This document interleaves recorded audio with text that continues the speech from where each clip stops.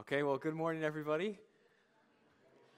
Oh, it is so good to have people in the room. It's so good to be here with you. And of course, also a warm welcome to everybody who's tuning in from online. And it's so good to have you join us there as well. But I also, just before we start, I just want to say for everybody who prayed for us yesterday, for everybody who helped out with the move, just thank you, thank you, thank you. It meant so much to Leanne and I as we, as Steve said, we moved into our first home, and that was just such a great start to it. So thank you so much for how you guys blessed us yesterday, and we are just so appreciative. And it's so cool to see the body in action. So thank you again. But in case there's anybody here who might not know who I am, my name is David Drover, and I'm an intern here at Mile One Mission.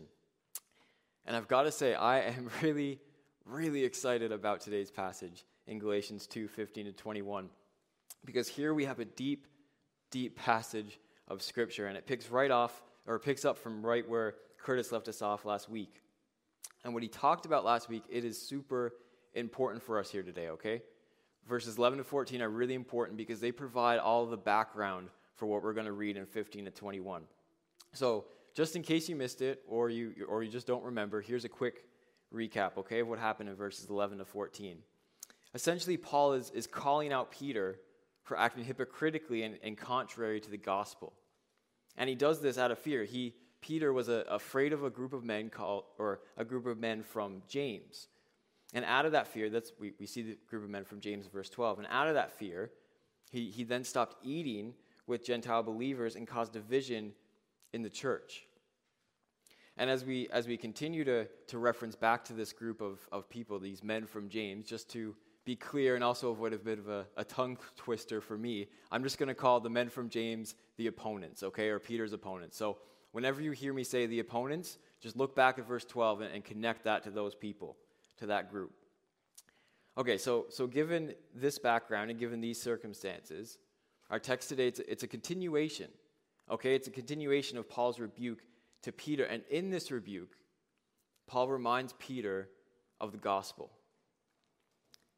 In these verses, Paul tells Peter, the Galatians, and as well all of us here, how we can be in a right relationship with God. Or in other words, how we can be accepted by God. And acceptance for us as humans, it's a pretty big deal. It's a pretty big deal. Even in our relationships with each other, we long to be accepted.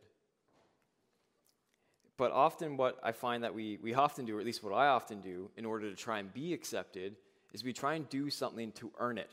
We want to earn that acceptance from somebody. And as many of you will know, I grew up playing soccer, and I still do. I love it. It's one of the favorite things that I do in the summertime, and even throughout the winter when I can.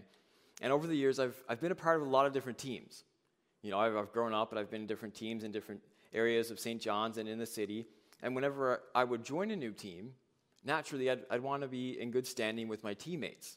I'd want them to like me. I'd want them to accept me. And I can remember for one particular team that I joined, they had this thing that was called a rookie party, where they made all the rookies on the team, they would basically gather together one night, and all the rookies would have to do some really, play some bizarre games and dress up in weird costumes. And it was really not fun for the rookies, but just fun for the people who were watching and laughing. But as you might be expecting, and where I'm going with this, is unfortunately, that year I ended up being a rookie. I was a rookie. So I went to this party, and I did all of the games. I tried to do my best and wear whatever costume or whatever it was they wanted me to do. And if you know me, I don't really love doing super embarrassing things, and so it was it was not my finest moment, not my finest night. But I went, and I participated, and I tried, because I wanted to earn my teammates' acceptance. I wanted to be one of the boys. I wanted to be one of the guys. And in this instance, what I was really doing, I was trying to earn their favor. And haven't we all done this at some point? Whether that's, maybe it's when you started junior high school or high school. Maybe it's when you start university or you get that new job and you want to impress your boss. For others, maybe it's when you go and talk to that boy or girl that you have a crush on, or even if you have a boyfriend or a girlfriend, when you go and you meet their parents. Whatever it might be, the point is that it's often natural for us to think that we need to do something in order to earn somebody else's favor. And this is often how our worldly relationships, how they work. But what about with God? How can we have God's favor? How can we be in a right relationship with God?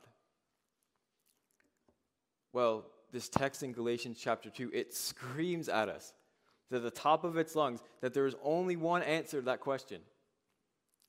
There's only one way that we can be made right and accepted by God. And here, this is going to be the main point today. Okay, we are only made right with God by believing in Jesus. We are only made right with God by believing in Jesus. And if you're a Christian here today, you know, that probably doesn't shock you, probably doesn't surprise you. You've probably heard other sermons preached on a similar theme or a similar topic. And in fact, in order to actually be a Christian, you need to believe that. So many of us are probably, here online, here in the room, are on board with that statement.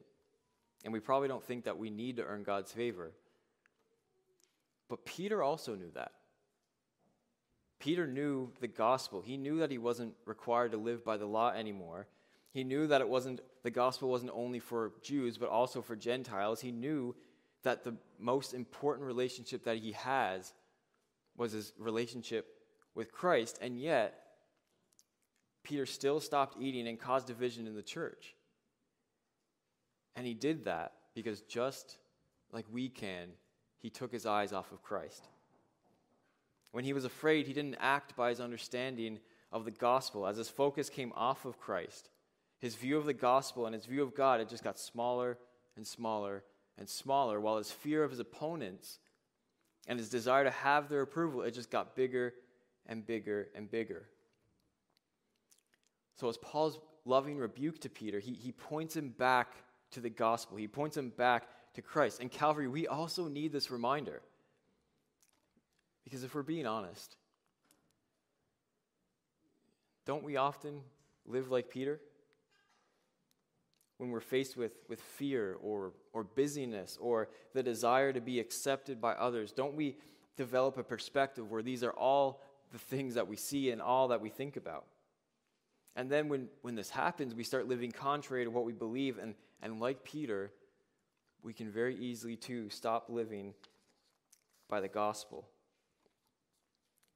So this morning, as we are reminded by the gospel, as we take a deep dive into this text, my hope and my prayer for all of us today is that no matter what you guys face this week, no matter what you face, that we will take our eyes and put them back on Christ, that we will go this week and live in faith that is fueled by his love for us. And if you're here this morning, okay, and you're longing to know that you're loved, if you are longing to be accepted, if you are longing to be satisfied, then you're in the right place, because Jesus is the only one who will ultimately satisfy you. So here, okay, again, our main point this morning is that we are only made right with God by believing in Jesus. We are only made right with God by believing in Jesus. And as we walk through the rest of the text, okay, we're going to break that up into three points. Point number one, and these points will really help us further understand that main point. So point number one is everybody has a righteousness problem. Okay, point number one is everybody has a righteousness problem. Point number two is that we are justified by faith and not by works. We are justified by faith and not by works. And point number three, as believers, we are united with Christ and we live with him. As believers, we are united with Christ and we live with him. So if you have your Bible there, whether it's a physical one or on your phone or whatever it is, would you turn with me now to Galatians chapter 2, verses 15 to 21.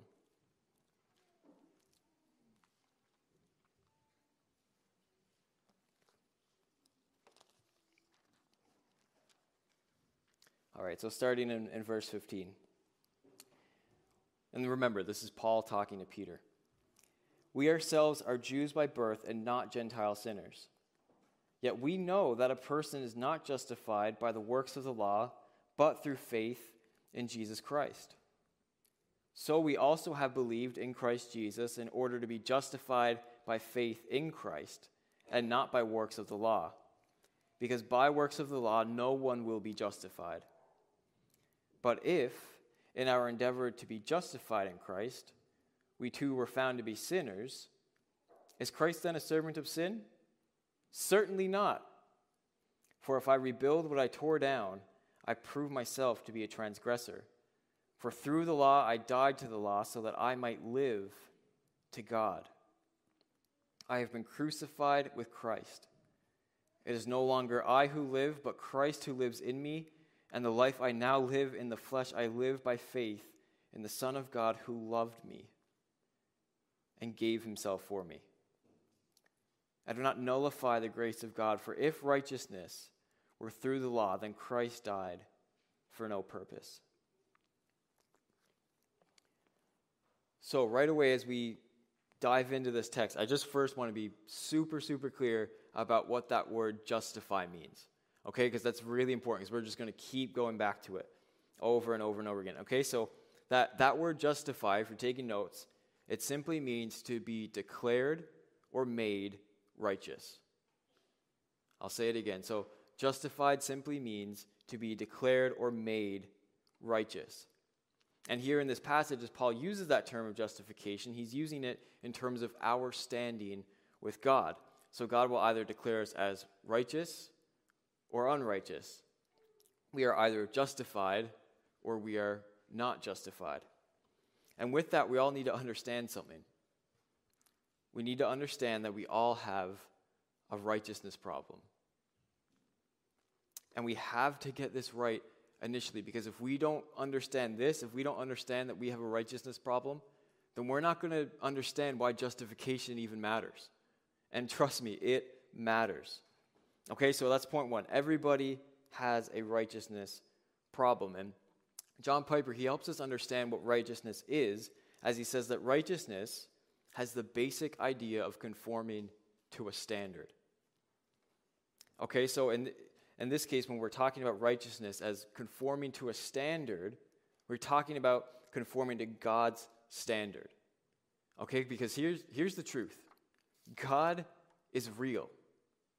Okay, he's real. He exists, and he has created everything that we know and see. He's created all of us. This is what we see in Genesis 1 and 2. And he is our creator, and he has standards. He is perfect. He is good. He is holy, which literally means that he is separate. God, he's in a separate class of his own. He's infinitely powerful, infinitely loving, infinitely just, and infinitely righteous. And since this is who God is, that means that he must punish evil. Because that's just who he is. He cannot be good and not punish evil. He cannot allow evil in his presence. His standard is perfection.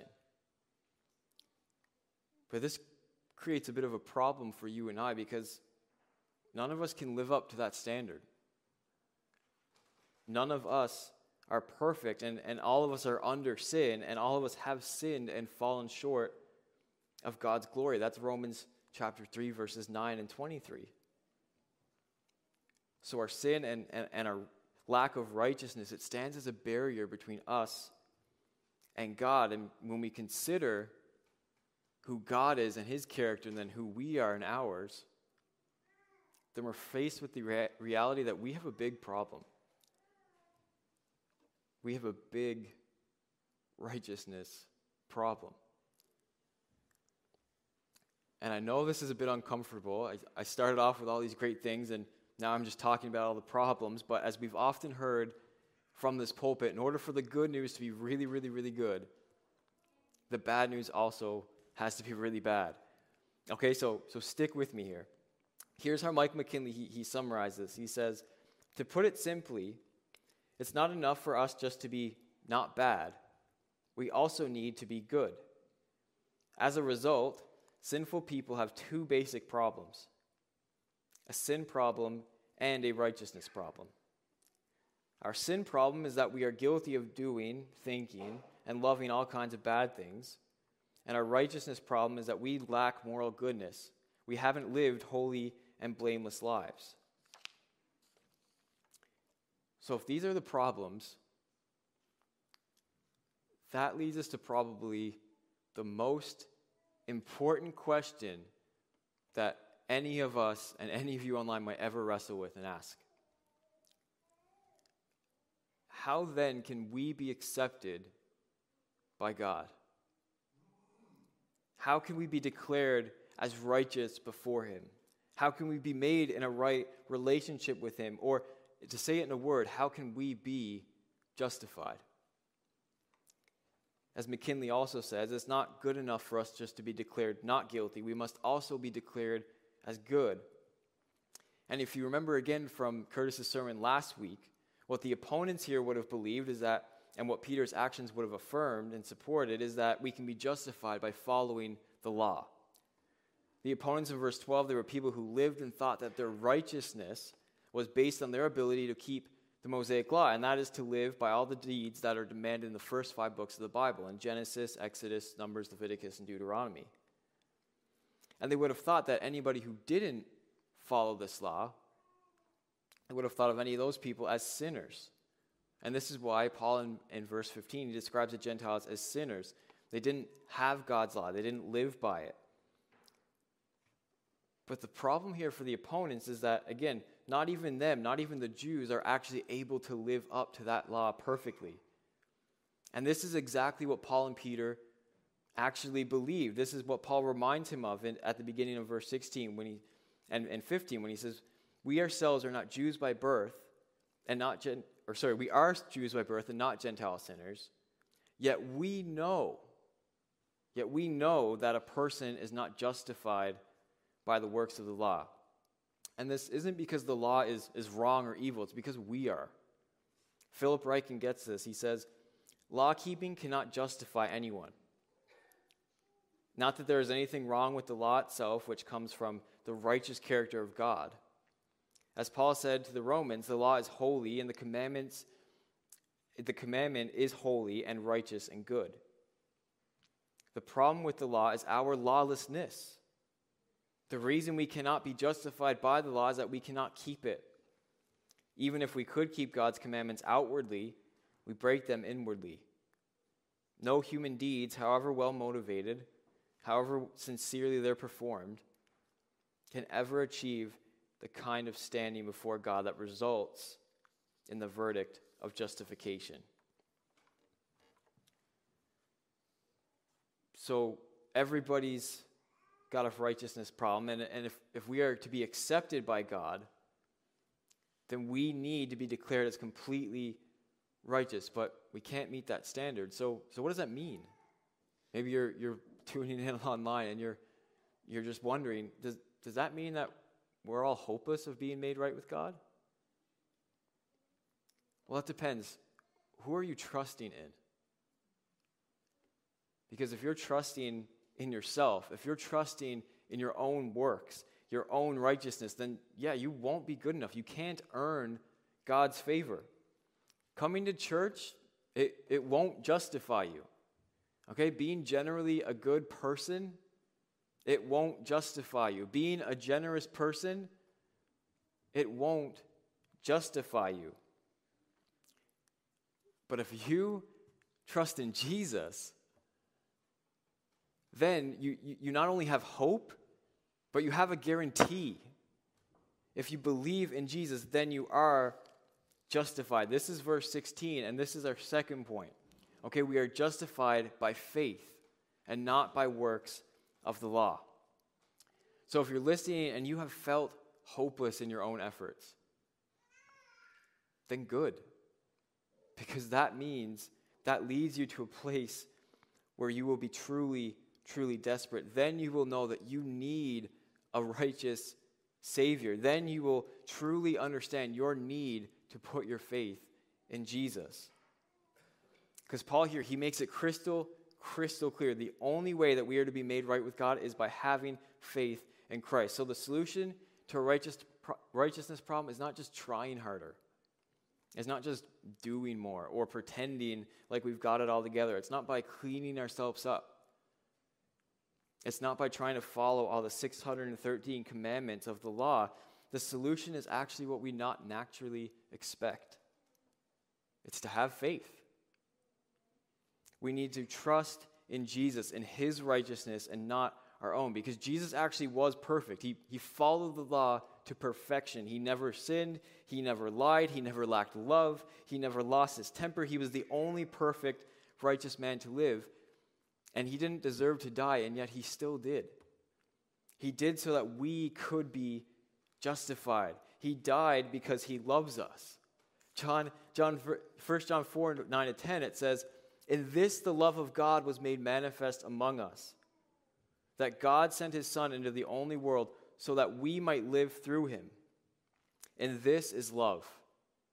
Not that we have loved God, but that he loved us and sent his Son to be the propitiation for our sins." And that fancy word propitiation, it simply means that he took the punishment of death that we deserve for us and bore the wrath of God for our sin. So on the cross, Jesus, he receives our sin.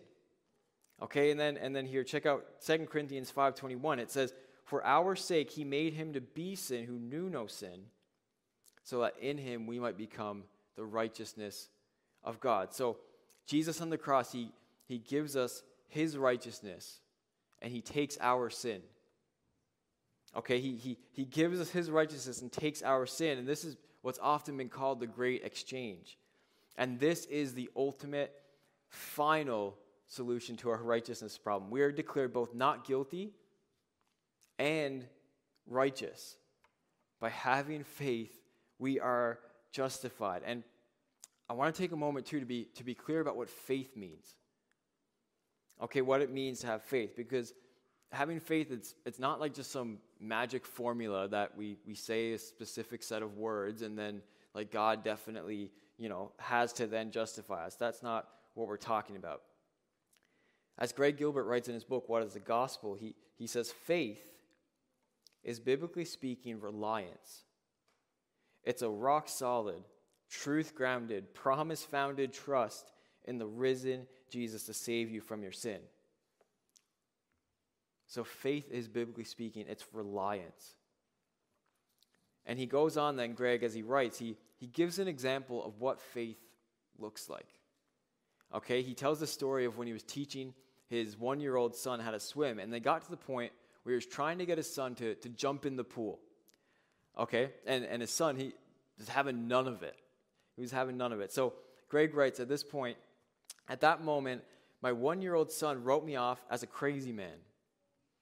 The look on his face went, in about 2 seconds, went from confusion to dawning understanding to amused rejection to outright contempt. But eventually, after his dad promised over and over again, 'Son, I'll catch you. Just jump. I'll catch you.' His son jumped in. He jumped in trusting that his dad would catch him. And once he did that, he loved it. He just wanted to keep going. He's like, let's do it again. Let's do it again. He loved it. He loved being caught by his dad. He loved jumping in the pool. And later on in that chapter, when he's talking about who we trust in and what faith is, Gilbert writes this. He says, "Do you find yourself trusting in your own good works? Faith means admitting that we are woefully insufficient and trusting Christ alone. Do you find yourself trusting what you understand to be your good heart? Faith means acknowledging that your heart is not good at all and trusting Christ alone. To put it another way," he continues, "it means jumping off the edge of the swimming pool, saying, 'Jesus, if you don't catch me, I'm done. I have no other hope. I have no other Savior. Save me, Jesus, or I die.' that is faith. We are only made right with God by having faith in Jesus. In Calvary, this means that as believers, that we are accepted by God. We don't need to earn his approval anymore. We already have it. But do we really believe that?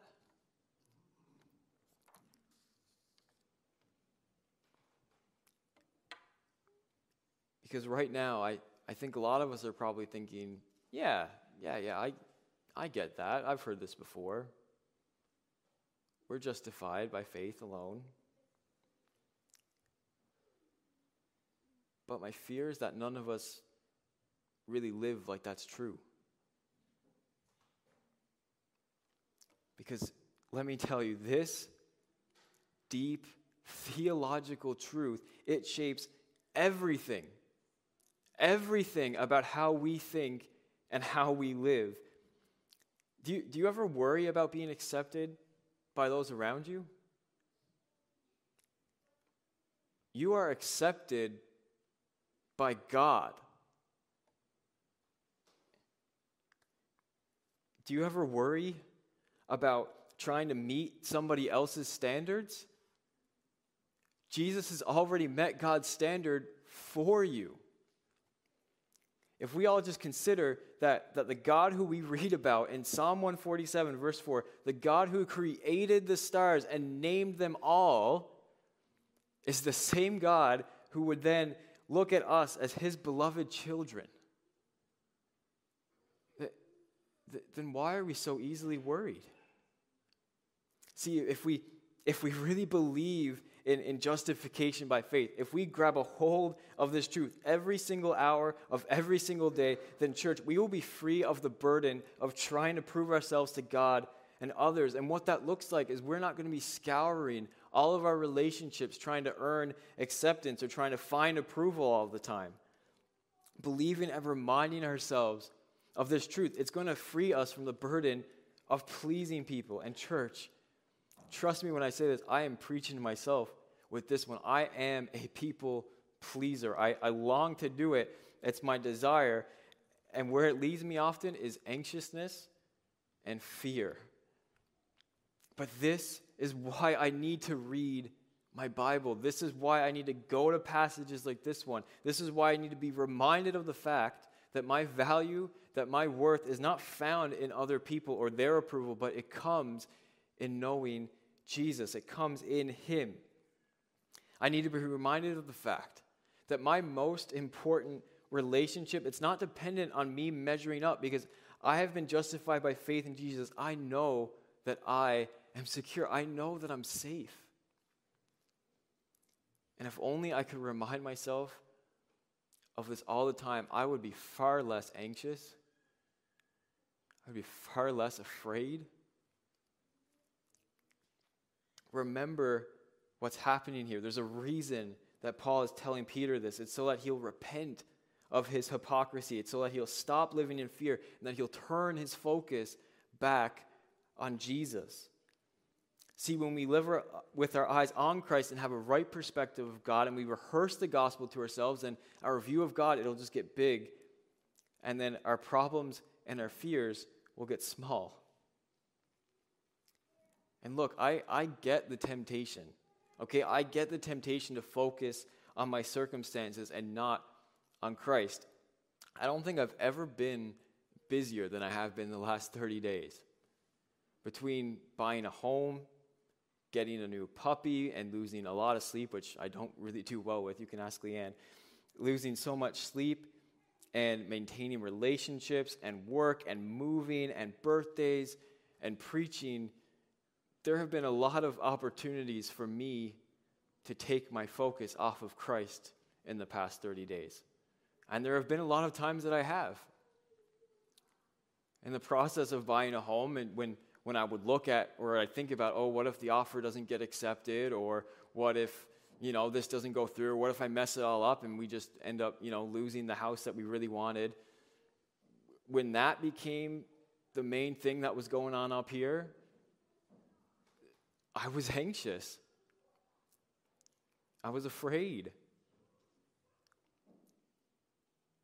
But then, see, the times that I was at most peace was when I was studying for this sermon and I was realizing that neither me nor my circumstances could ever alter the most important thing in my life. That there's nothing that could change my relationship with Christ. I know that because I know that I didn't have to earn God's favor in the first place. Jesus has already done everything. I'm accepted by God because of him. Really believing that we are justified by faith alone, it matters. It matters. And here's another reason. Okay, if we really believe that we are justified by faith alone, if we really believe that our righteousness, it comes from Christ, then we will also be far less prideful and far less self-righteous.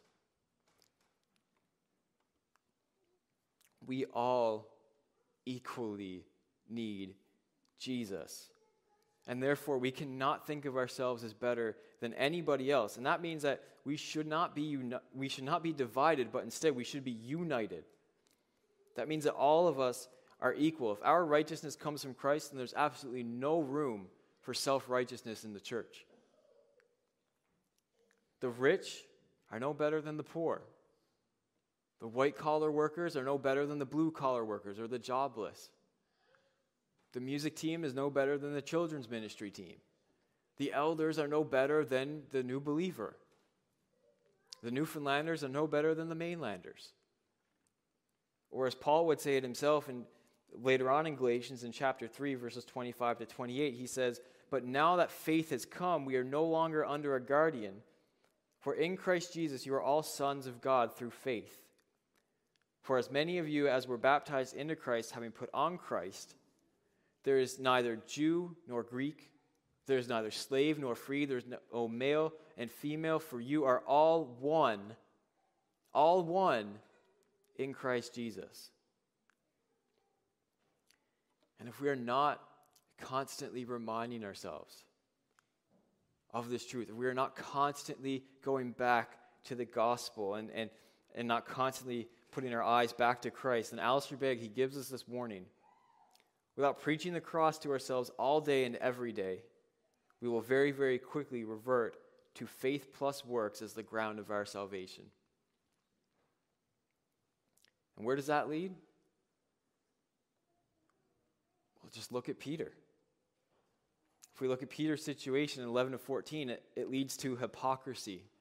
It leads to division. It leads us to lead others astray. So we must, church, we have to get this right. We are not made right with God by our own works. It's not faith plus works. We are made right with God. We are justified by faith alone in Christ alone.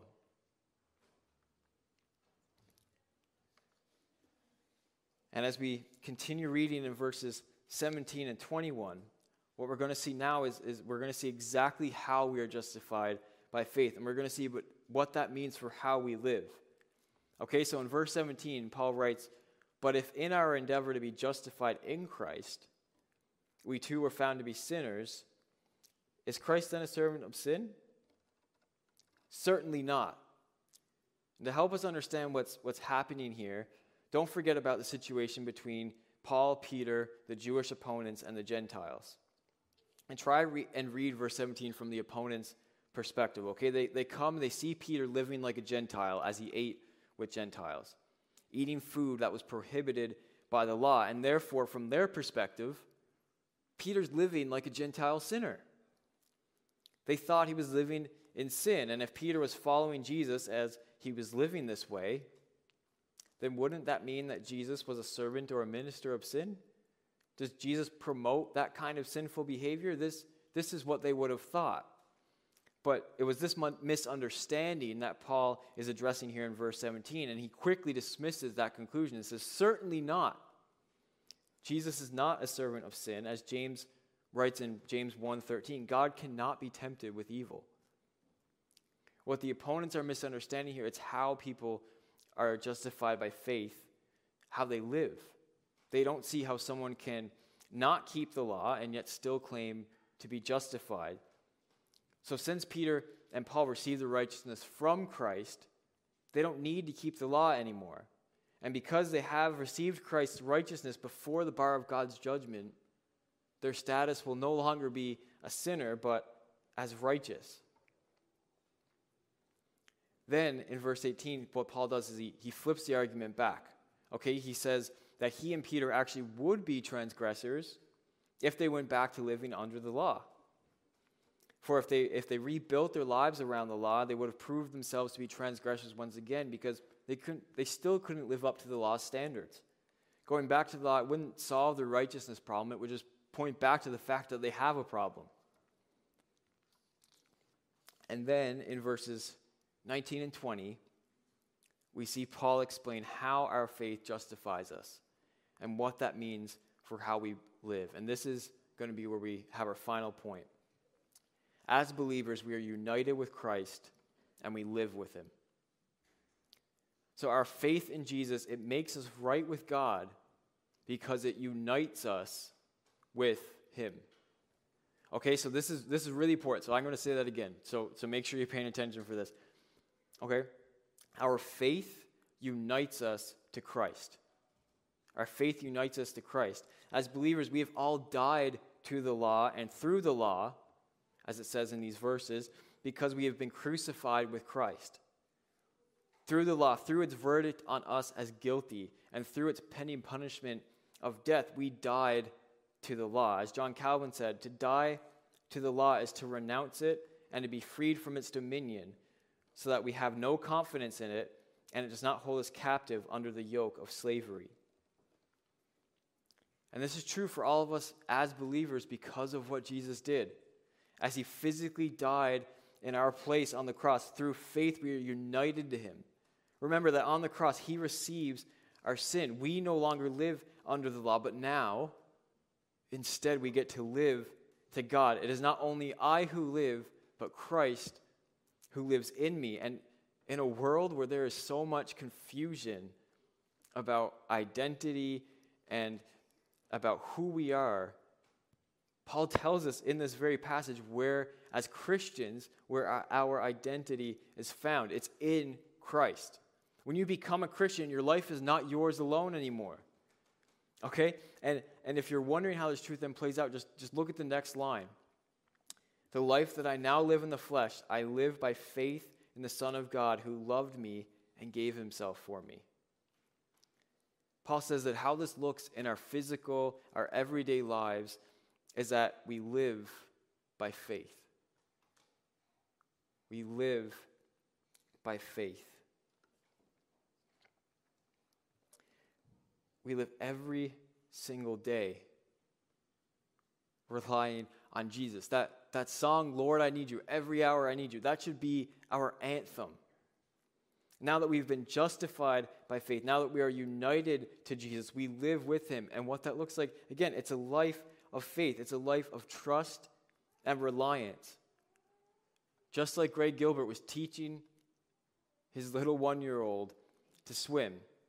Once he jumped in, once he experienced the safety and the comfort of his dad catching him, he just couldn't wait to do it all over again. He was thrilled each time he joyfully ran back, excited, waiting to go again and jump in the pool and be caught by his dad. And every time that he jumped living in faith in his dad. This is what living by faith looks like. When we get this, we'll wake up each day resting in the security and the peace of our Father, who we know will always love us, who we know will always be there to catch us, to provide for us, and who we know will never leave us. But how often, even so, do we still try and live out of our own strength? How often am I driven to live by my circumstances instead of by my life in Christ? Like Peter, I can be driven to live by my feelings, by my fear, by my anxiety, by my worry. And in order then to try and not live by those feelings, what do I try and do? I think, I'll just work harder. Okay, I'll be better prepared for this. In other words, I try and do it on my own. I struggle to live by faith. I really do. But Calvary, and all you watching online, do you want to know why I struggle to live by faith? Do you want to know why all of you struggle to live by faith? It's because we all just don't understand how vast the love of God is for us.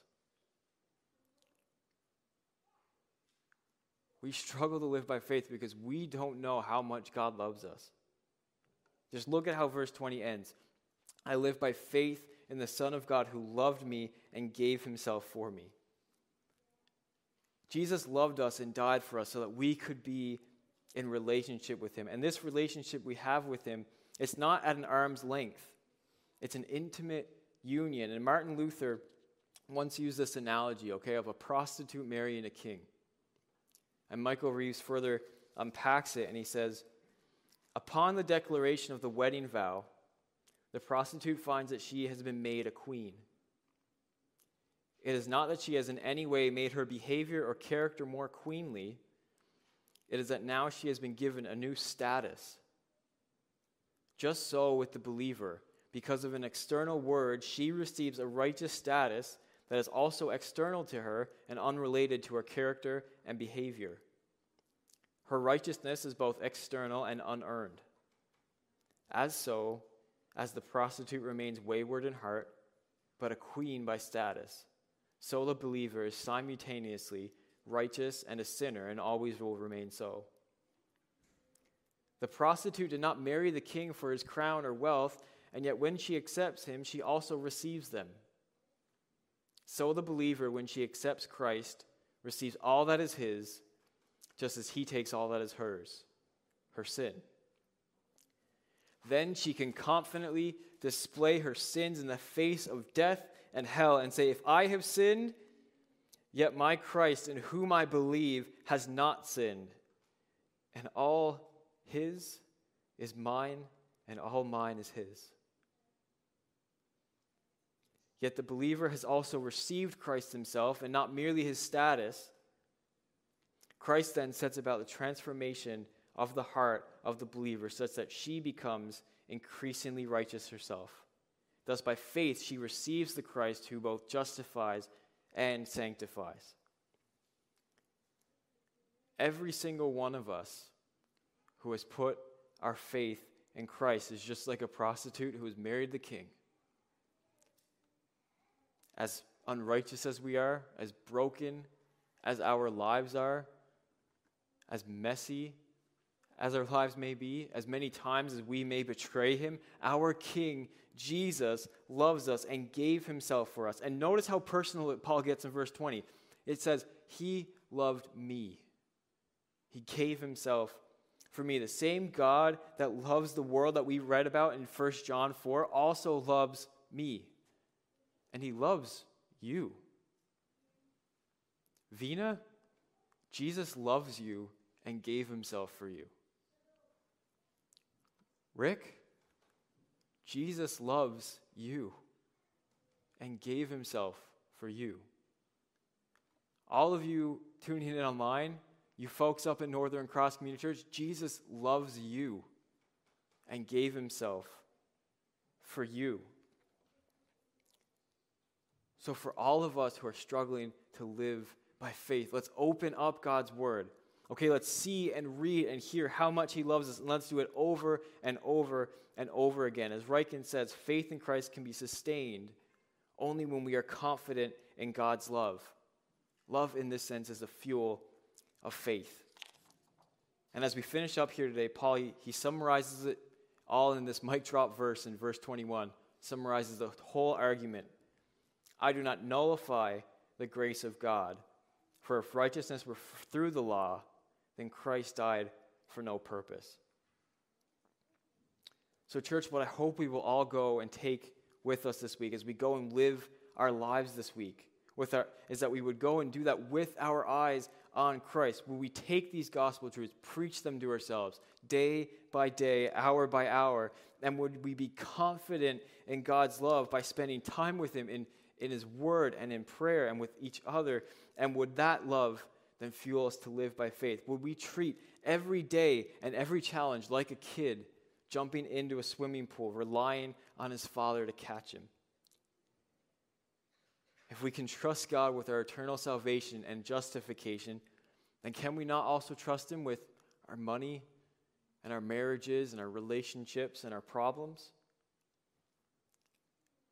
So when we feel like we need acceptance and affirmation from somebody else, remember that you're accepted in Christ. This week when we are afraid, let's rely on Jesus. When we are anxious, let's rely on Jesus. When we are facing our own pride, let's rely on Jesus. For we've been made right with God by believing in him, and now we get to experience the freedom and joy of living with him. Let's pray. Father God, I just pray, Lord, that we would be able to go and take our eyes off of our circumstances this week and put them onto you.